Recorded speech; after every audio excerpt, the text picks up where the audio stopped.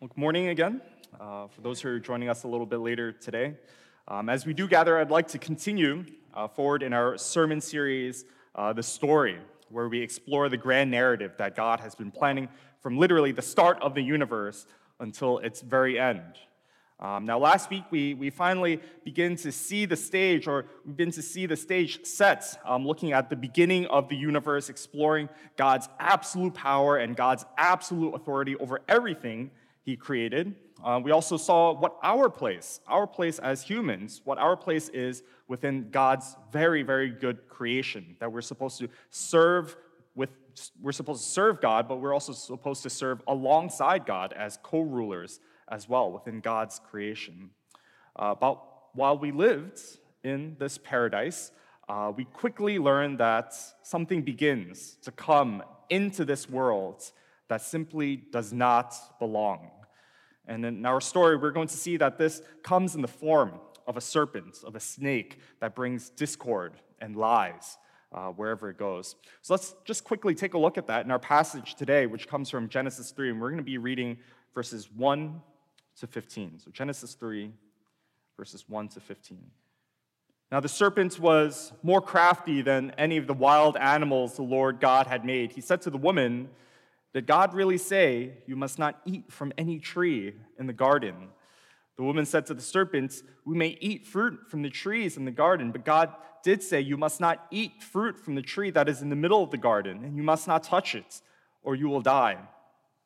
"You will not certainly die," the serpent said to the woman, "for God knows that when you eat from it, your eyes will be opened, and you'll be like God, knowing good and evil." And when the woman saw that the fruits of the tree was good for food and pleasing to the eye, and also desirable for gaining wisdom, she took some and ate it. And she also gave some to her husband who was with her, and he ate it. Then the eyes of both of them were opened, and they realized they were naked. And so they sewed fig leaves together and made coverings for themselves. Then the man and the wife heard the sound of the Lord God as he was walking in the garden in the cool of the day, and they hid from the Lord God among the trees of the garden. But the Lord God called to the man, "Where are you?"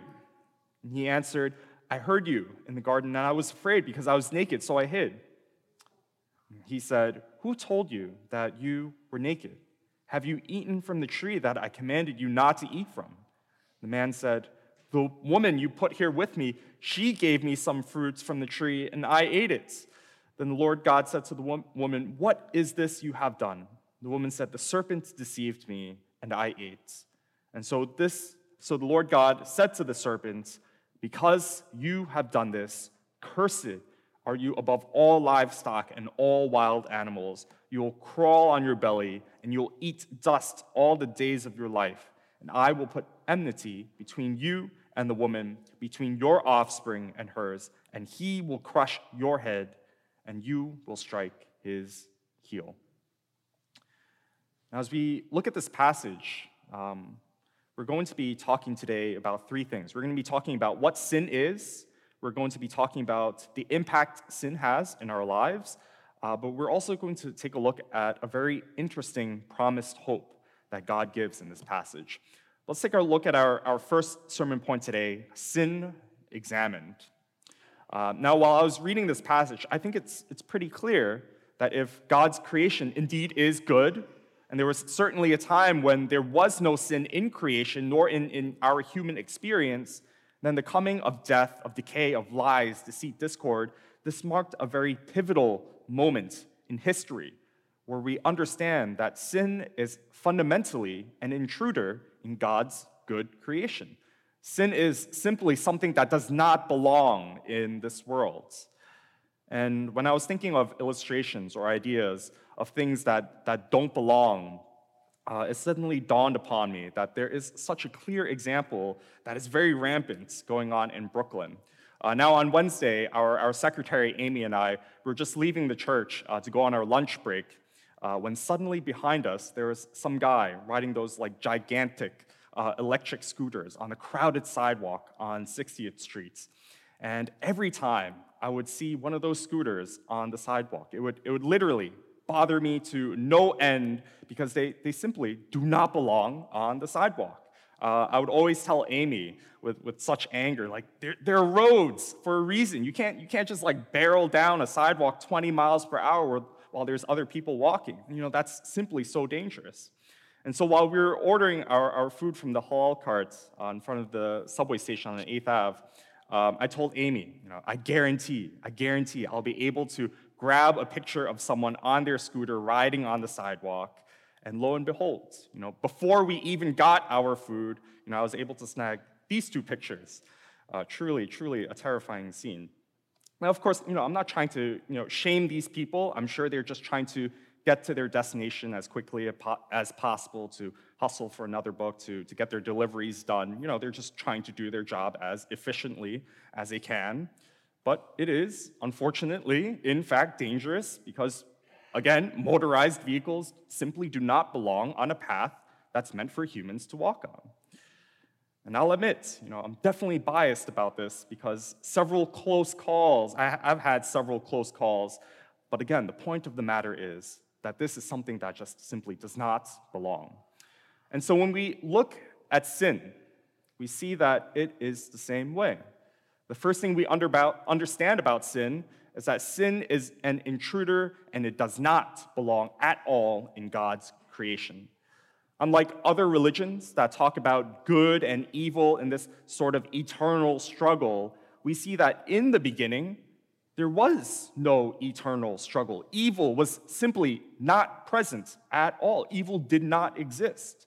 God was not at war with some equally strong evil deity. And if this is the case, then we truly understand that sin does not belong in this world that we live in. And I think anyone who has experienced any suffering or seen any suffering in this world, they innately understand this.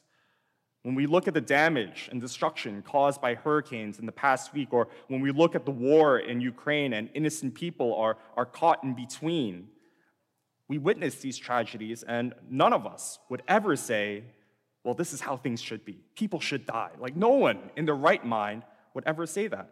We might acknowledge, sure, this is how things are right now, but I don't believe any of us would ever say this is how things should be.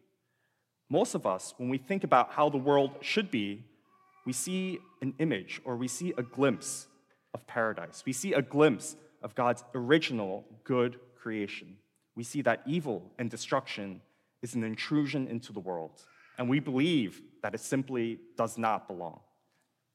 However, sin is not just an intruder, but sin is also hubris or pride, and that sin is actively setting oneself against God. Throughout the Old Testament, one of the most common words to refer to sin is kata, which means to fail or to miss the goal or miss the mark. And so in the book of Proverbs, right, it warns against people making hasty decisions because they would kata, they would miss their destination, they would miss their goal, or they would fail to reach it. However, when it comes to our own moral failings and our failure to even reach God's moral standard, it's not enough to say that we miss the mark. In fact, it's more accurate to say we aim for an entirely different target altogether. And so when we see idolatry in Scripture where the Israelites worship foreign gods, they're not just missing the mark, they're not even trying to aim for it. Or for us living in modern times where we turn money, politics, or even academics into our quote-unquote God, we again are aiming entirely at the wrong targets. And because we have set ourselves deliberately and intentionally against God, the impacts of sin begin to reveal themselves in our lives. And so what are some of these impacts? Well, the main impact we see is that our relationships as a whole are perverted. And this happens for us in three ways. The first way is that we see that our relationship with creation is now distorted or perverted. In one sense, we are no longer good stewards of God's creation. In an article published in Nature, one of the most reputable journals on science, their 2019 article states that up to 1 million plants and animals, species face extinction because of human activities. And so we see that we have deliberately also set ourselves against creation. But on the flip side, we also see that creation has set itself against us. Later on in Genesis chapter 3, verses 17 to 19, two verses after the one I stopped at, God clearly tells Adam the consequences of his own action. God tells him, "Cursed is the ground because of you. Through painful toil, you will eat from it all the days of your life. It will produce thorns and thistles for you." So you see creation against Adam. "And you'll eat the plants of the field. By the sweat of your brow, you'll eat your food until you return to the ground, since from it you are taken. For dust you are, and to dust you will return." And so we see that even creation itself has set itself against us, and that even trying to acquire food, the basic necessity of life, will come with suffering. So our relationship with creation is distorted, but our relationship even with ourselves and with society is distorted as well. After my Wednesday night Bible study, Artie, he kindly drove me home, and he kind of mentioned the near insane states of the world where people are committing acts of violence for simply no reason, right? He mentioned, if people were robbed, at least there's a motive involved. But we see that in our city, even in our city, we see violence for violence sake. It's increasing ever more, and this is absolutely, insane. Hosea, when he was looking at the sin of his own nation nearly 2,700 years ago, he says something that is just as accurate as today. He says this: "There's no faithfulness, no love, no acknowledgement of God in the land. There's only cursing, lying, murder, stealing, and adultery. They break all bounds, and bloodshed follows bloodshed. Because of this, the land dries up, and all who live in it waste away. The beasts of the field, the birds in the sky, and the fish in the sea are all swept away." And even looking at our relationship with ourselves reveals that there is corruption in that as well. At times, it's so bizarre. At times, how do we even feel at odds with our own body? Why do we even struggle with our own bodies and minds in order to force them to cooperate to do what is good for us? And a brief glance even at mental health disorders or even autoimmune disorders show that even our own bodies, even our own minds, fail to operate in a manner that it was originally created for. And so we see that our relationship with creation is distorted, our relationship with society and ourselves are distorted, and finally, we see that our relationship with God is also distorted. And because we have set ourselves against God, rather than our relationship being defined by intimacy, it is now defined by alienation and separation. In our sin, rather than hearing, "Well done, good and faithful servants," we instead hear the dreaded words where Christ says, "I never knew you. Away from me, you evildoers." That in the state of humanity, in sin, we know that where we intentionally walk away from God, we know that there is now a sense of estrangement, a sense of separation where both parties are now separate. God and humanity are now separate. Where neither humanity knows God, nor will God know us because we have intentionally walked away. But in the midst of this estrangement, this separation from God, in the midst of our separation from creation, from society, and even our separation from ourselves, there's actually a promise of hope.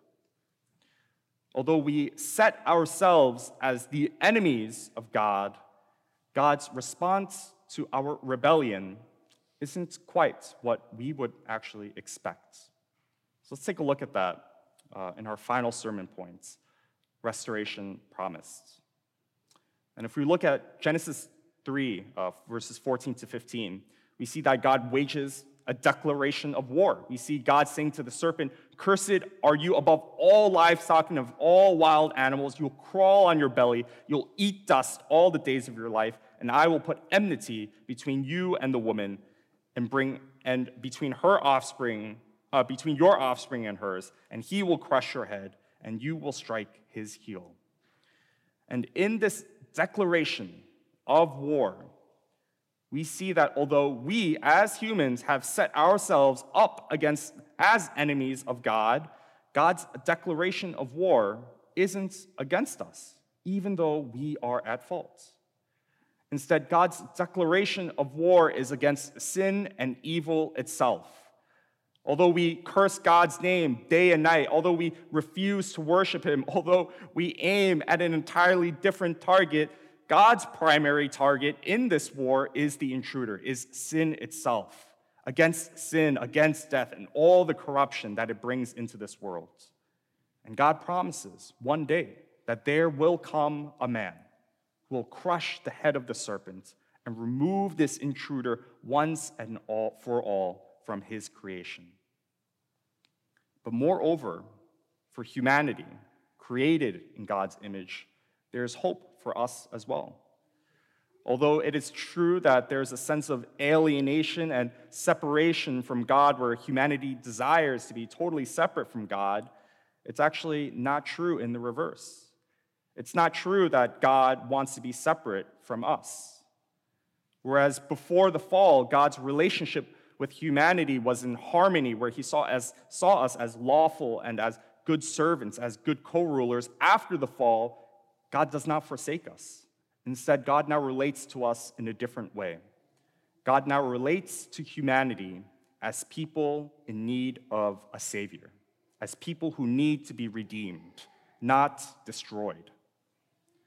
And so just as we explored a few weeks ago that the Israelites, when they were in need of redemption from slavery in Egypt, God saw the same in humanity as well, that we too need to be freed from slavery. Slavery not in the sense of oppressive regimes, but our true slavery to the kingdom of evil and death.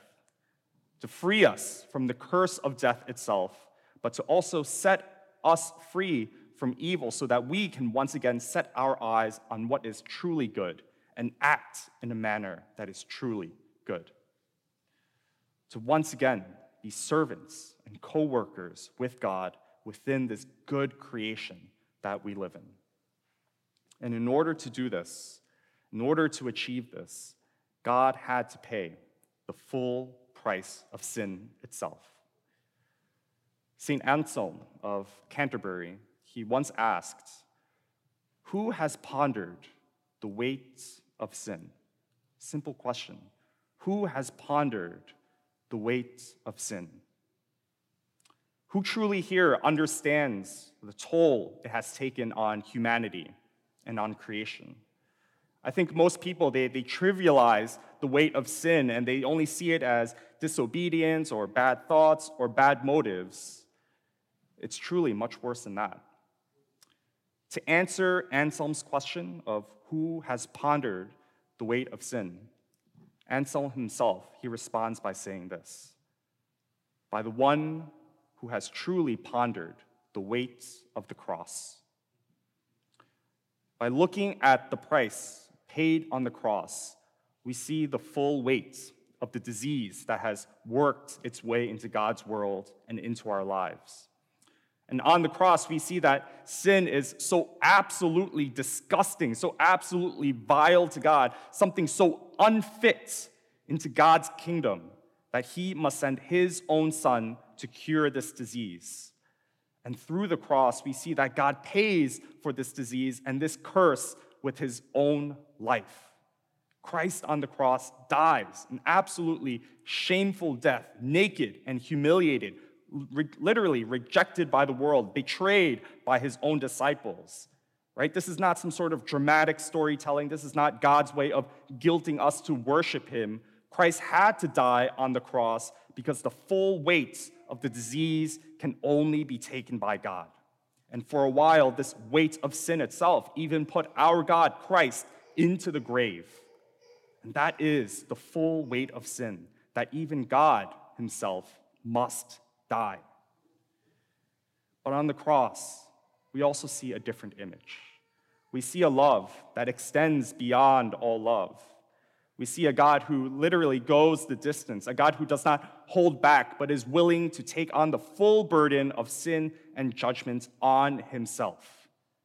a God who is not only faithful to his promises given to Adam and Eve of crushing the head of the serpent, but God is also faithful to us who are rebels, to us who rejected him, to us who scorned him and humiliated him, to those who were even celebrating, rejoicing at his death, to those who even murdered him. God delights to show his love to those types of people, even to the ones who put him there on the cross.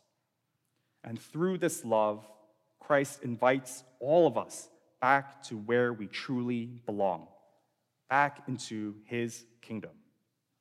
This is simply a God who refuses to give up, a God whose love and faithfulness endures forever. So why don't we come together in prayer and worship this Lord? Let's pray.